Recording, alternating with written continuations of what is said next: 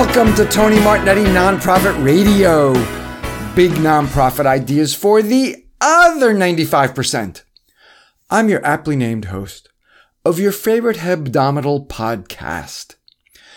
And this is number 641, which means we are just 9 weeks away from the 650th show, 13th anniversary, coming in July. Oh, I'm glad you're with me. I'd suffer the effects of dextrogastria if you upset my stomach with the idea that you missed this week's show. Multigenerational technology teaching. If you have folks spanning the generations working or volunteering for your nonprofit, you may have noticed they learn technology differently. Lauren Hopkins shares the strategies for teaching tech across the generations.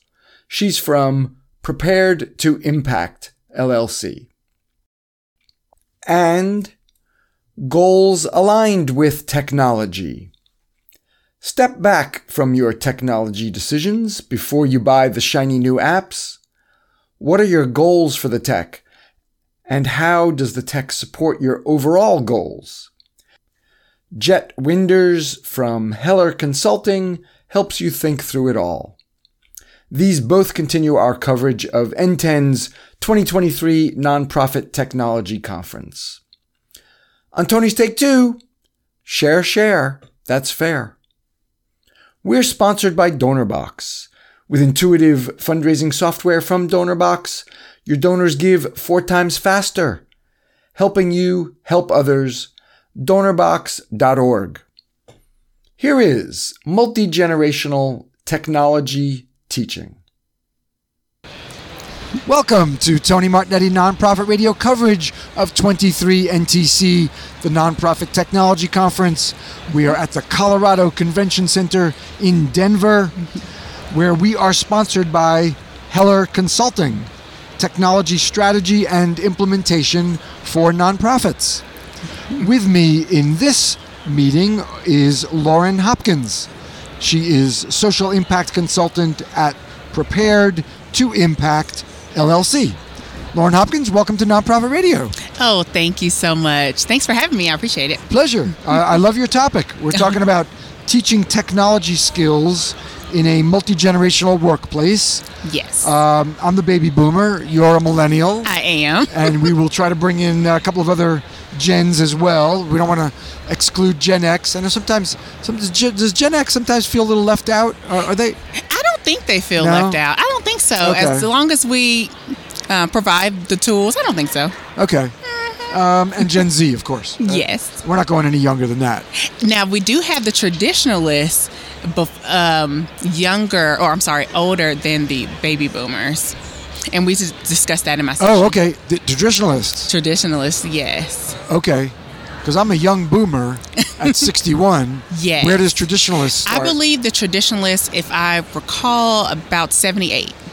Okay. Well, there still are some 78-year-olds in the workplace. Yeah, a little bit. Especially returning to work, perhaps. Yeah. Second career. Okay.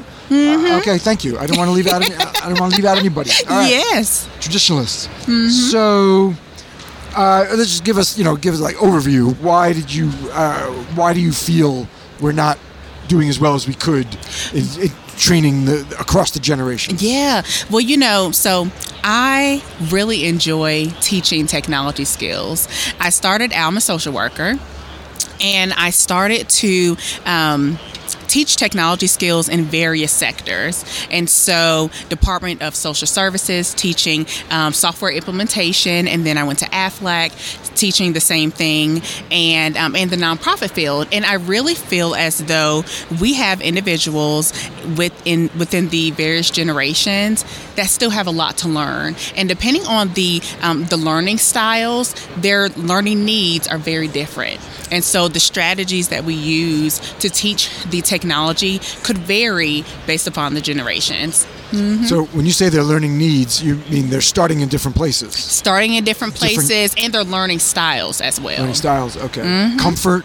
Maybe yes, even just their comfort. Yep. Okay. And the tools and the strategies that we will use to reinforce some of that learning, some of the activities and such may be different based upon the generation.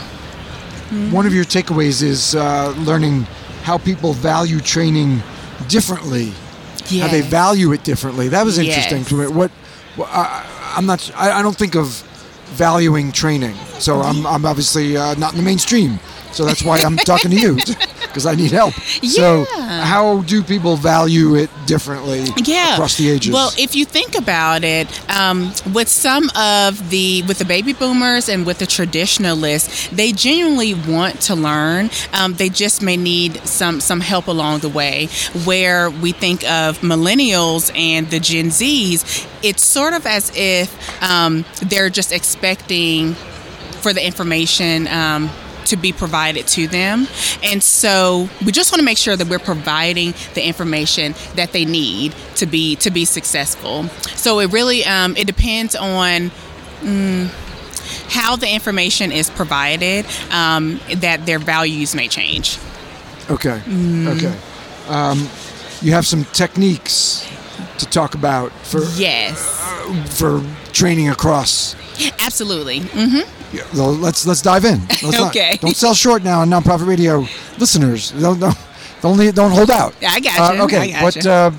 What's the technique? Which one? What should we start with? Let's start off with the traditionalists. Okay. Yes. Okay. So with the traditionalists, one thing that we do, well, with the traditionalists and the baby boomers, we want to make sure that we are providing step-by-step tools and strategies for them to be successful. So if you are training on some technology skills, make sure that you do have the step-by-steps with screenshots available, and really encourage them to go ahead and print that out. So within the training, if your training is virtual or if it's in person, they can follow along really well.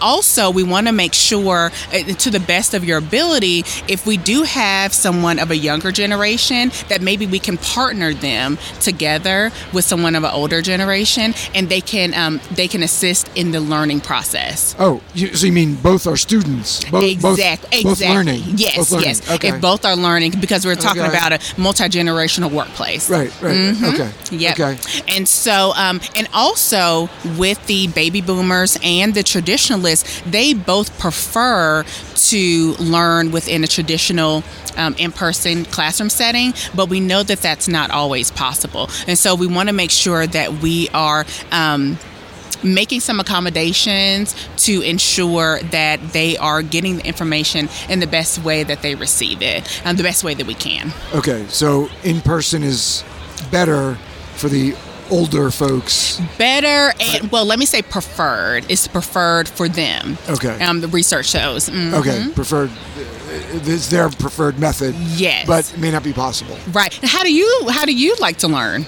Do you prefer virtual as a baby boomer? You say you're a baby boomer, right? So do you prefer to learn virtually or in person, as far as if you're learning new technology skills? Yeah, well, I have a two-part answer to that. The first is I generally don't like it when guests turn the tables and put me on the spot.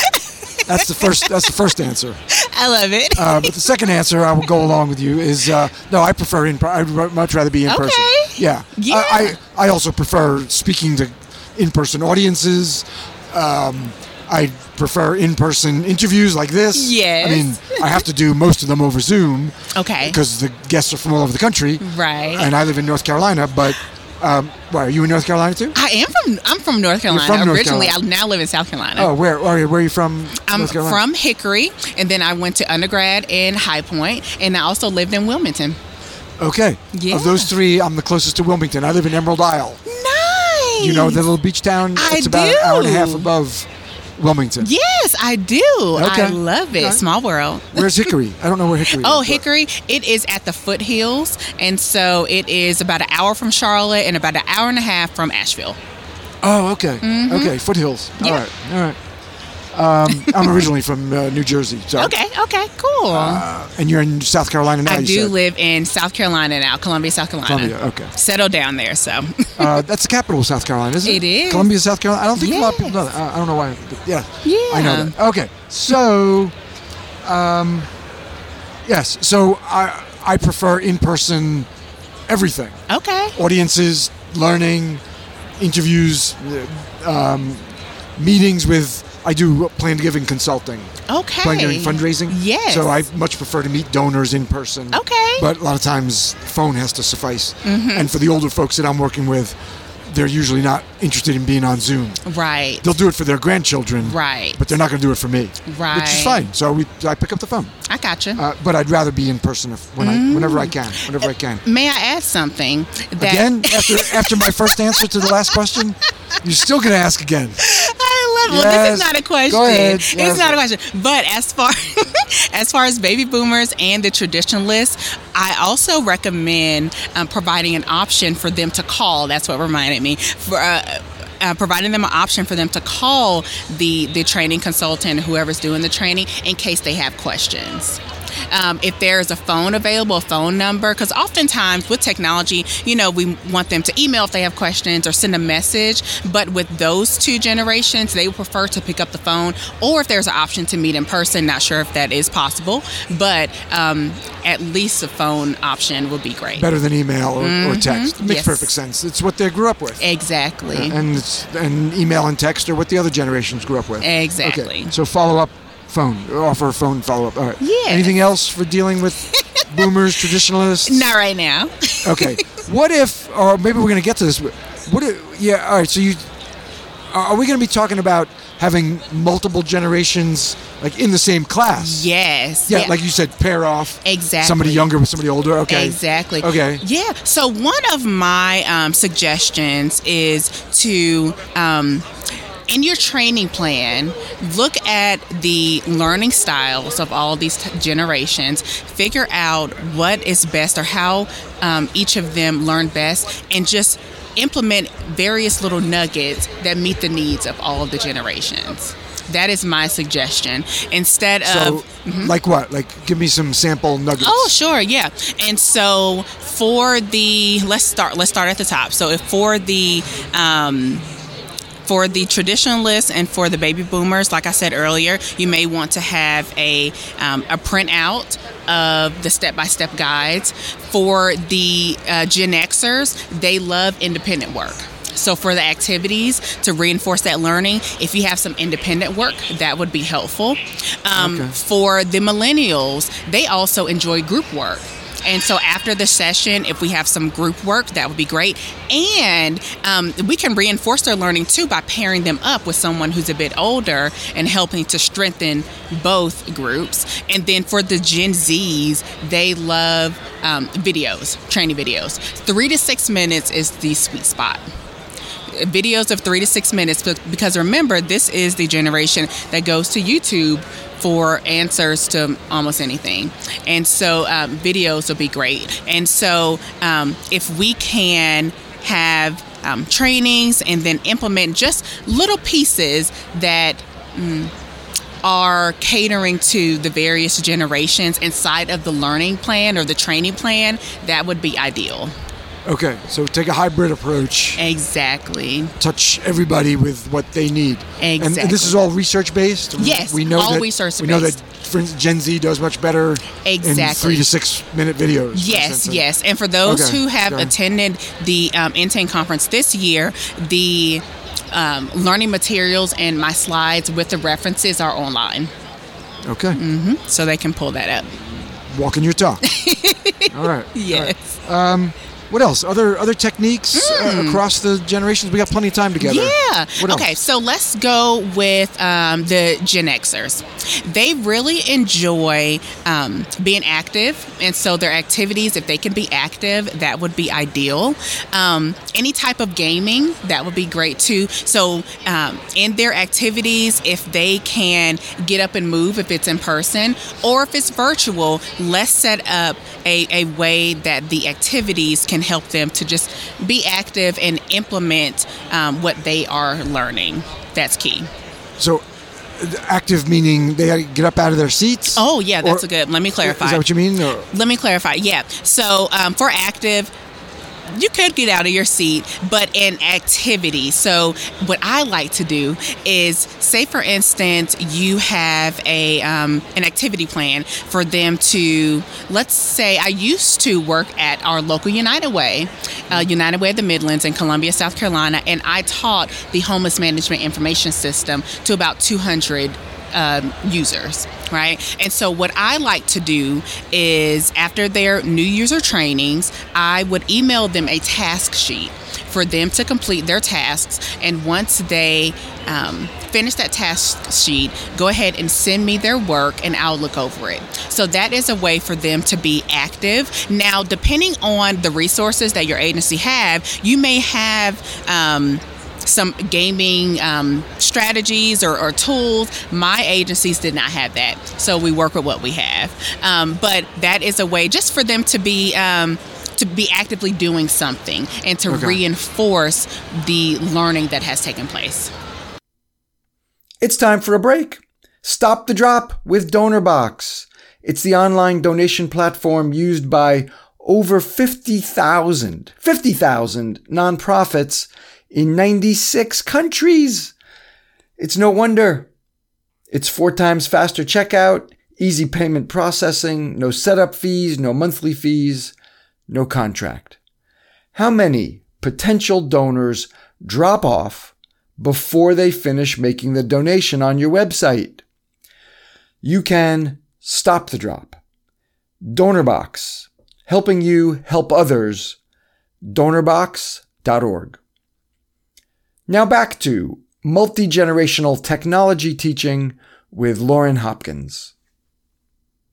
What about Gen Z? Anything further for Gen Z besides the video? Yeah, just for Gen Zs and for millennials, one thing to note is that they love learning management systems, or LMSs, as most people know them as. Well, I have Jargon Jail on Nonprofit Radio, so I'm glad you opened with learning management system, not LMS. Yes. I would have to call you out and say, what the hell is an LMS? Yes. Right. So the LMS, or the learning management system, that have a feel of social media.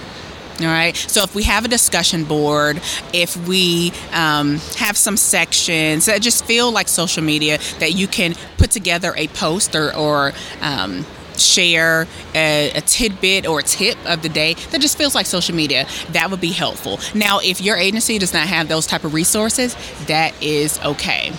Another thing that is helpful, especially for the millennials, is if there is a blog. For this generation, really enjoy blogs. And so if there's a blog where you as a trainer can introduce some tips. So say, for instance, every week or two, you do a Tips Thursday or Tips Tuesday or whatnot, and introduce or post a tip for them to be utilizing the system, that would be great also. Okay. Mm-hmm. Okay. And another thing as well, remember that with these videos, we have to have somewhere to store them, right? And so one thing that I do, well, a couple things that I suggest, finding a mutual place where we can store the videos, be it your the LMS, or maybe it's a site that is open where you can store those videos, the screen share videos. That could be helpful as well. And also, I'm not sure if it's possible, but depending on your agency, if your company has a company YouTube, see if it's possible where you can record the screen of some trainings, just making sure that it's not any confidential information on the screens, but see if we can store it on there.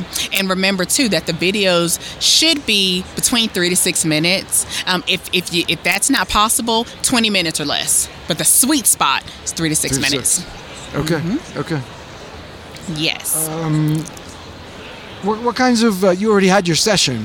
I did. So what kinds of questions were you getting? Yeah. So I got a couple questions. One question that we got was for the baby boomers and for the traditionalists, if they are in this in the classroom and we cannot implement in-person trainings, how do we teach them? What's the best way? And so one thing that I really enjoy doing, especially with training software, is for those generations, I really like to do one-on-one trainings. I love to do one-on-one trainings, and so what I offer them is let's meet one-on-one. Now, in my work experience, we always use Teams, and so and I've also I use some others too, but mainly Teams. But let's go ahead and share your screen. And what I like for them to do also is for them to drive the training. So I always prefer if the learners, no matter what the generation is, if the learners will share their screen and drive, and I will teach them as they practice. Drive meaning what? They decide what the topics are? Oh, yeah. Let me clarify. You have a training agenda. Yes, we have a training agenda. To get through. Exactly. So let's say, for instance, I am teaching a staff member at a local shelter how to check a client into a bed using a particular software.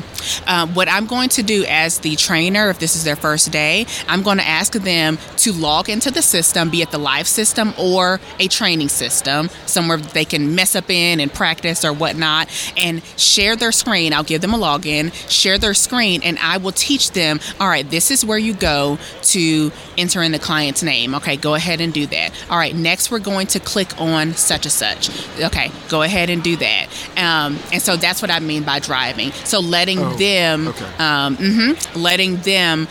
navigate and play around and see what it feels like.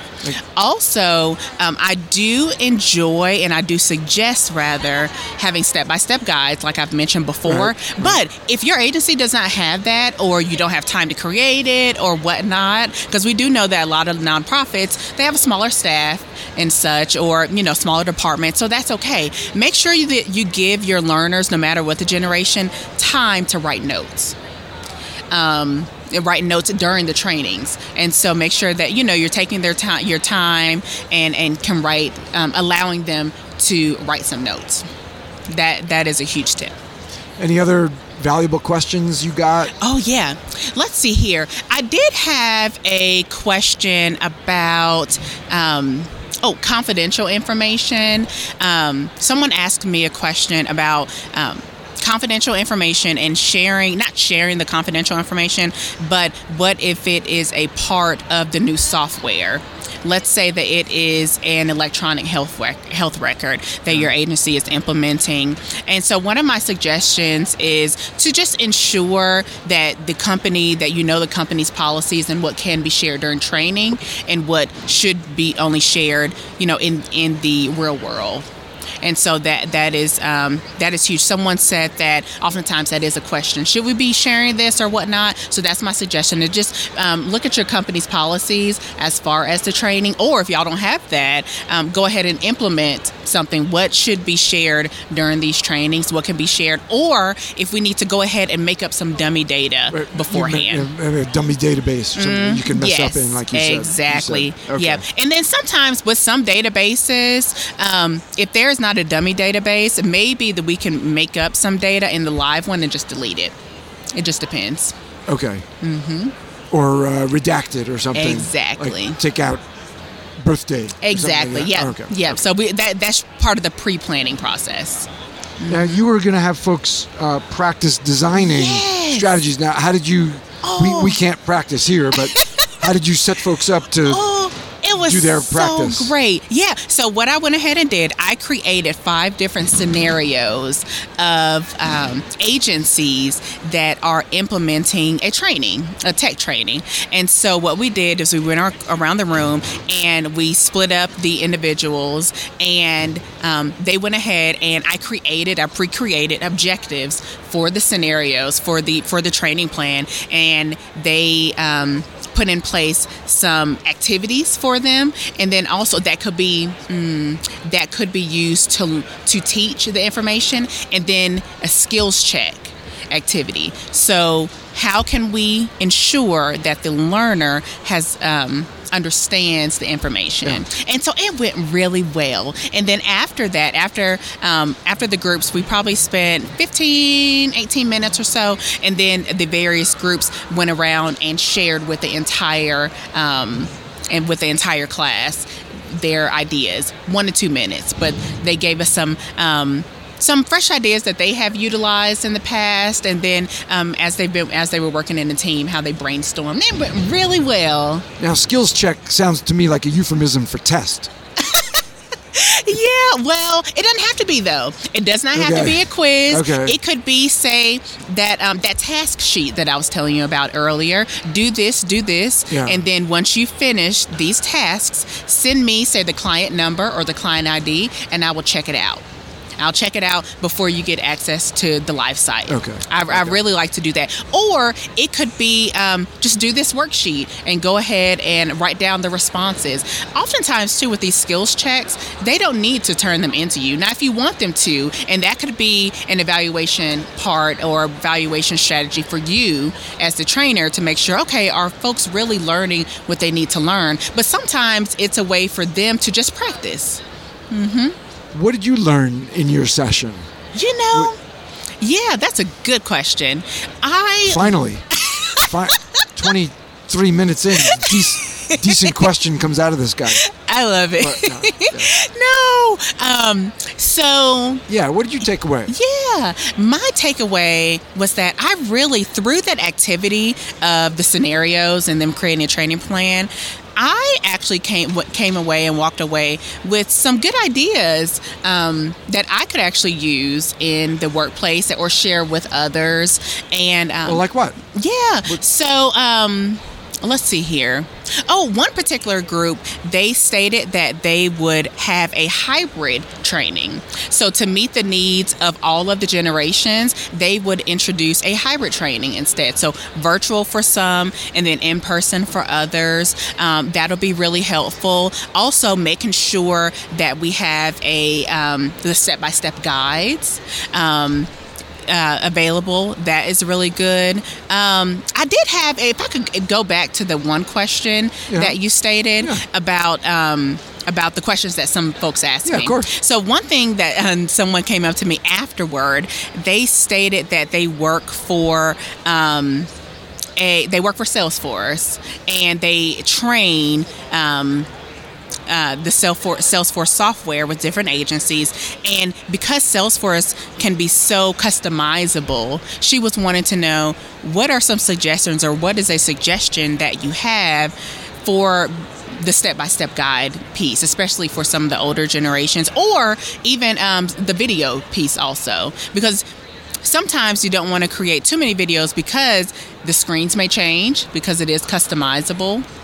And so, and I did ask her, I said, okay, well, do you have relationships with these individuals? And she said, yeah. So she's not just going in one day and then just leaving. So over time, I did encourage her to just get to know the learners, try to figure out what their needs are, and to create a video for that agency, specifically for that agency. That may be helpful. And then as the software changes, she may need to recreate a video, but hopefully that'll last a little bit for, once they've been, customized, their screens have been customized a bit. But that is one suggestion. She said that was very helpful. So she said she did not have time to do the step-by-step written out guides, so that's okay. But let's see if we could do some videos. And because the video should be 3 to 6 minutes, she said that maybe I could do some short videos depending on the topic, and go ahead and create those and share them with the agency. Mm-hmm. All right, Lauren, you want to leave us with some uplifting thoughts about why it's important to be all-inclusive in your training? It really is. Well, thank you, and thank you for the opportunity.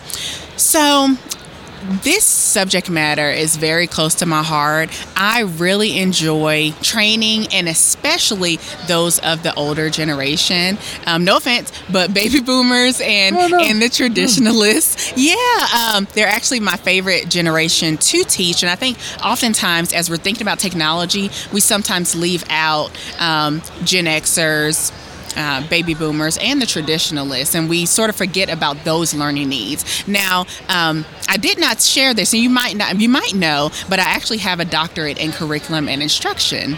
I did not. So, yes, no. Okay, doctor. yes. Or doctor. So it's Dr. Lauren. That's okay. Right. And so, so training and learning is just very close to my heart. So just remember that no matter what the generation is, just please keep in mind their learning needs, and that if they're in the classroom, they might be forced to be in the classroom depending on their jobs, but they all have various learning needs, and they have value at the agency, and we need to equip them with the tools to be successful. We really do. And so it's just been it's been very, very good. It's been a good experience, and I really hope that folks can take some of this information and use it at their workplaces and in their communities. And at the very, very least, it raises consciousness. Yes. That you need to be aware, sensitive to the different values, the different learning styles, learning needs of everybody who's in your workplace. You really do. Not just the folks who are new to the organization, or not just the folks who are of a certain age, of course. So raising the very best. I mean, you're going way beyond just consciousness raising. You have a lot of very good ideas too, but greater consciousness is a first step. Absolutely. All right. Absolutely. And one other thing, if you don't mind, you brought up a good point in saying beyond the new user training, the initial training. Remember that just because the users of any generation has completed the new user training does not mean that they don't need ongoing training. So we want to remember that and make that a part of the overall training plan for ongoing training. That's supporting our staff. Absolutely. The internal professional development. Absolutely. Support staff. People want to feel supported. Otherwise, they quit. Yes. Right. Absolutely. Right. I would like to put something on the record that I am a very young baby boomer. 61. Born in 1962. Yes, of course. So, very among the youngest of all the baby boomers is me. I just wanted on the record. All right. I love it. Dr. Lauren Hopkins. Lauren Hopkins, thank you very much. Thank you. I appreciate it, Tony. Thanks for having me. My pleasure. She is social impact consultant at Prepared to Impact LLC. And thank you for being with me for our 2023 Nonprofit Technology Conference coverage, where we are sponsored by Heller Consulting, technology strategy and implementation for nonprofits. It's time for Tony's Take 2. Hello. Who can you share nonprofit radio with? Maybe it's among your friends, your colleagues. Who on your board should listen? At least, who on your board would you like to have listen? First step is you got to share the show with them. Or who did you used to work with that you're still willing to talk to? Could you by chance mention nonprofit radio on your LinkedIn or Twitter, Mastodon? I'd be grateful. If you tag me, I will certainly give you a shout out.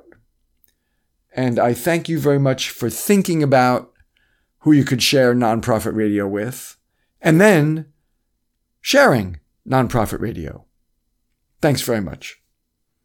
That is Tony's Take 2. We've got just about a buttload more time. Here is Goals Aligned with Technology. Welcome to Tony Martignetti Nonprofit Radio coverage of 23 NTC. You know what that is. You know it's the 2023 Nonprofit Technology Conference, that it's hosted by N10, and that we are in Denver, Colorado. We are hosted by Heller Consulting, technology strategy and implementation for nonprofits.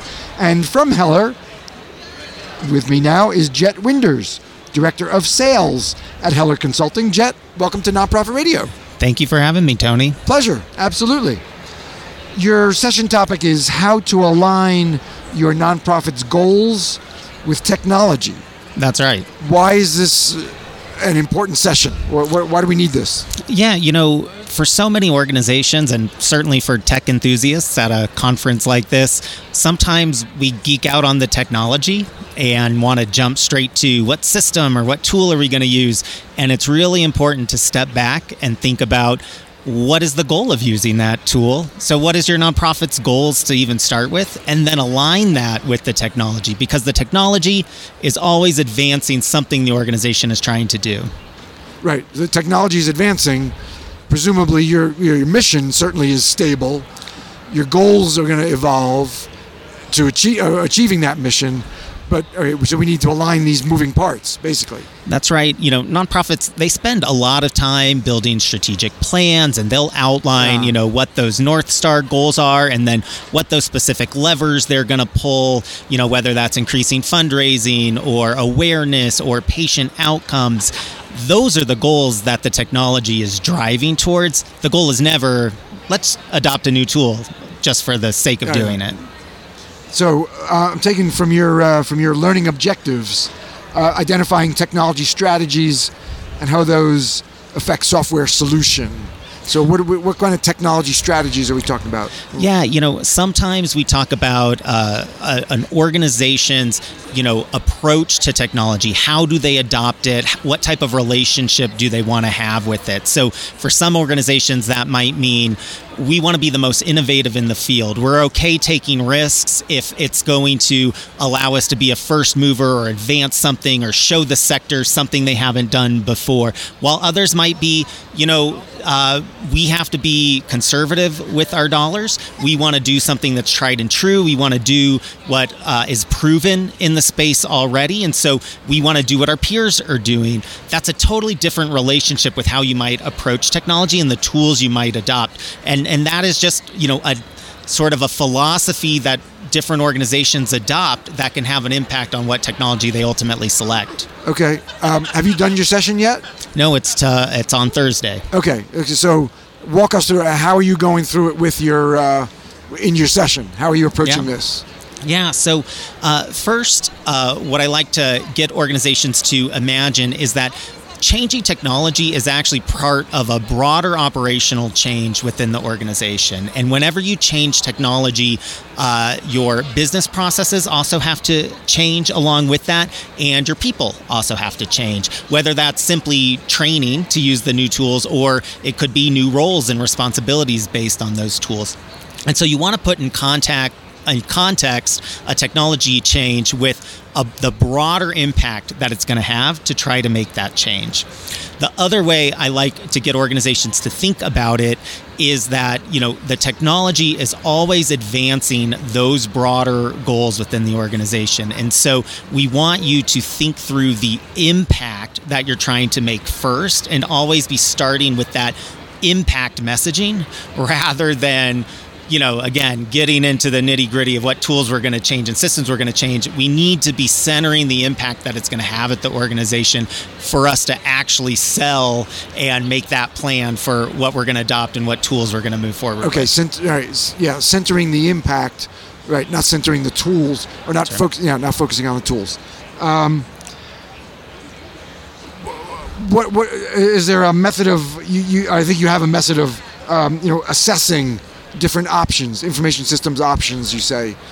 What's that assessment part about? Yeah, we take folks through a roadmap methodology that starts with, real strategic discovery to understand what organizations are trying to accomplish, get those specific requirements of what do these tools need to do. It's not about tool functionality. It's about what do staff actually need to be able to accomplish in their day-to-day roles.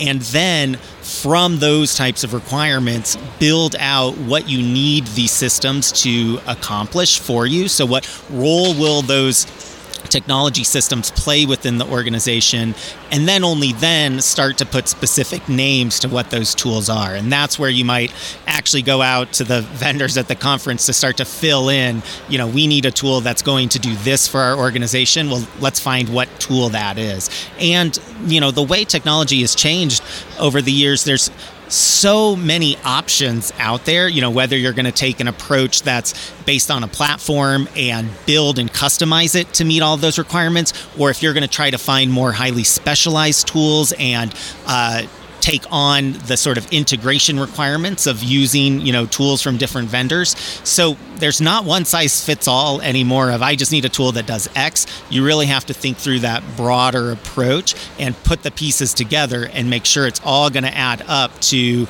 those goals and outcomes you described at the very beginning.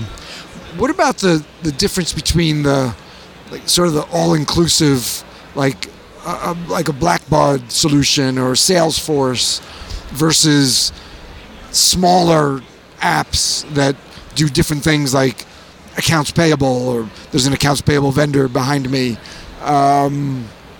behind us. We're in the same book behind us. Or something else does, is a fundraising CRM.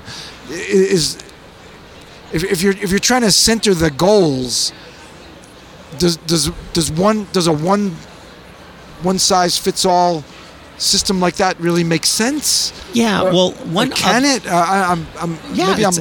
Maybe that's such a neophyte question. I don't know. No, it's a great question because you are centering the goals, and then you also want to look at your organization's relationship with technology. So that is that example I shared about whether you're an innovator or you want to do best practices. These are sort of guiding principles on what your relationship is with technology. Another example might be we want to build up our own internal capacity to manage tools and systems with a strong IT and operations department, where another organization might say, we're first and foremost fundraisers and program managers, and we're going to leverage experts outside of our organization to manage our technology. So that's two totally different relationships with technology. So when you start to decide on your own guiding principles at the organization on what your relationship with technology will be, that can then help you answer that question of whether it makes sense to use a platform where you're going to be responsible for maintaining the integrations and maintaining the customizations, or we're going to look to a single vendor who's going to provide multiple tools in the ecosystem because we're going to use them as our experts and not keep that internal expertise. Is there a case study or story that you can share? Yeah, tomorrow I'll be highlighting, 3 different examples of organizations that we worked with and took them through this process. And so, for one organization, they were really focusing on having tools that were easy for their users to use. They needed to look across the organization to a platform that could support 5 different departments within the organization. And they were prepared to take on managing that platform, but didn't want to build it all out from scratch. And so that organization chose Salesforce as a solution that had built some of the purpose-built mission tools that they needed on their platform already. Working with another organization. On the Salesforce organization, absolutely. What kind of outcomes did they see that you think they would not have gained if they had done this the way it's typically done, or focusing on the technology instead of their mission and goals? Yeah, I think the approach that they might have taken that in my opinion, would have been a mistake would be to look at each of these departments in the organization individually. So they'd be looking at, their programs and mission support separately from fundraising, separately from finance. They might have each submitted an RFP focused on what are the requirements for each of that department. And they might have chosen different systems based on, in a vacuum, what looked best for that department. And then none of it would work together, and IT would never be able to support it. They'd never get any good analysis of how information is actually flowing within the organization. Okay.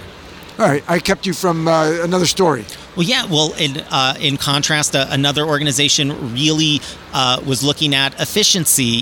They were in that state of having different systems within each of the departments, and their IT department recognized that they couldn't support the different systems that had been chosen independently by different departments. And so they really focused on having a centralized IT structure that could manage and develop solutions on behalf of all of these different departments. They chose Microsoft as a platform because it was an extension of expertise that they already had. They're already using Microsoft in some areas of the organization, and then building on that. So they have a core competency now as an organization on Microsoft and are able to hire for those roles and maintain solutions across the organization that are sharing from that platform. If you're centering your goals, there's a lot of organizational introspection that's got to happen first. So are you looking to your strategic plan, I guess, if you've got one that's current? I mean, how does this exercise take place before you start talking about technology solutions? That's right. And where also? Like, is it C-suite conversations? Is it down at the user level? So please, where also? Yeah, absolutely. When we start working with clients, it's amazing how much work has usually already been put into defining those types of broader organizational, goals, what those strategic plans are. Those are often already, they're year 3 of a 10-year strategic plan, and they may or may not be on track to achieve some of those lofty goals that got put out there. So, technology is really downstream to support those goals. And we're often, when we're working with somebody in operations or in IT, kind of forcing them to dig up that document and confirm, like, yeah, this is still the path the organization is on. That's what we're trying to accomplish, so that we can put our recommendations in context of what the whole organization is doing. Yeah. Okay. And you had a third story. Yeah, well, I shared an example of a Salesforce platform and a Microsoft platform. We worked with another organization that actually left Salesforce, really recognized that managing that platform was too much for the organization. They did not want to keep the in-house staff to manage that. They wanted to focus on fundraising, but didn't really have the internal capacity to select apps or integrate with other online tools. And so they actually went to a purpose-built solution. They went to Virtuous that happened to have a lot of features and functionality out of the box for them, with an easy onboarding process and a lot less ongoing maintenance and cost for them in the long run. And so there's no, perfect solution for everybody out there. It's really about aligning what you need, to work with, and the tool, and finding what's going to be the right fit for you. Do you have some recommendations about evaluating different solutions that you might identify? Okay, they fit your stated goals. How do we make the decision? Yeah, well, one thing I discourage folks from doing is focusing on the old demo with organizations. When we talk with folks, that's almost the first things that they go to. They want to see demos of a bunch of different products, and the demos only offer a limited insight into some of the usability, how user-friendly something might be. Plus, these people are flying through the screens. Yeah, they don't really never replicate it. You could never replicate it 5 minutes after it was shown to you. That's right. It doesn't give you the full perspective. And so, what we really encourage folks to think through, once you've done that sort of identifying your goals, understanding what types of tools might be appropriate based on how you want to approach and use technology, then, actually identify systems and platforms that could meet those goals. Sometimes there's only one, or maybe sometimes there's one or two with big contrasts between them.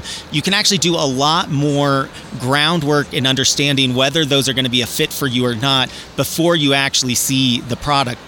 Seeing the product is just that kind of final confirmation to see how it works and get a little more familiar with it. So how do you do this groundwork in your evaluation? What do you do before the demo? Yeah, so from from your discovery effort and developing the requirements, the critical step is prioritizing those requirements against the goals. So, when you ask people what they need or what they want to be able to do, you'll hear tons and tons of different things. And so the real critical period is prioritization of what is going to be mission critical for that fundraising strategy that's going to get you double fundraising in 3 years, or what's that critical requirement that's going to allow you to analyze whether whether one of your program participants is actually participating in 3 programs, so that you can actually see that rather than it being siloed data in separate program databases. So prioritizing what's critical for you allows you to then look at different technology approaches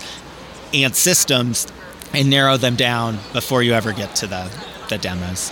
What else do you have planned for your audience tomorrow that we haven't talked about yet?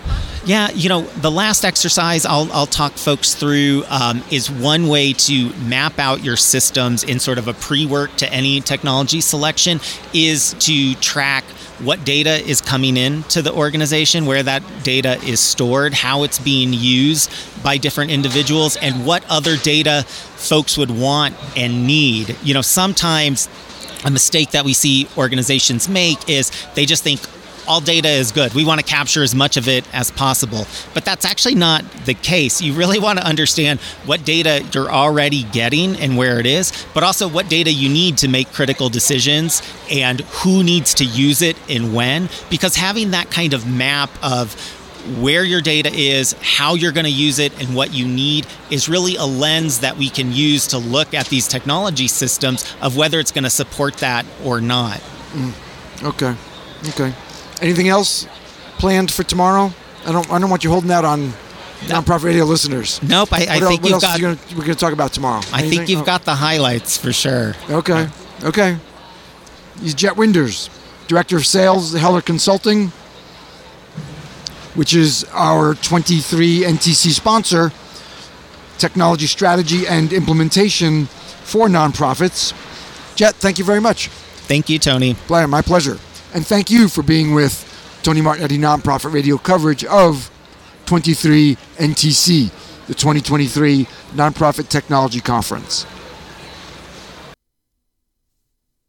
Next week, equitable project management and make time for professional development.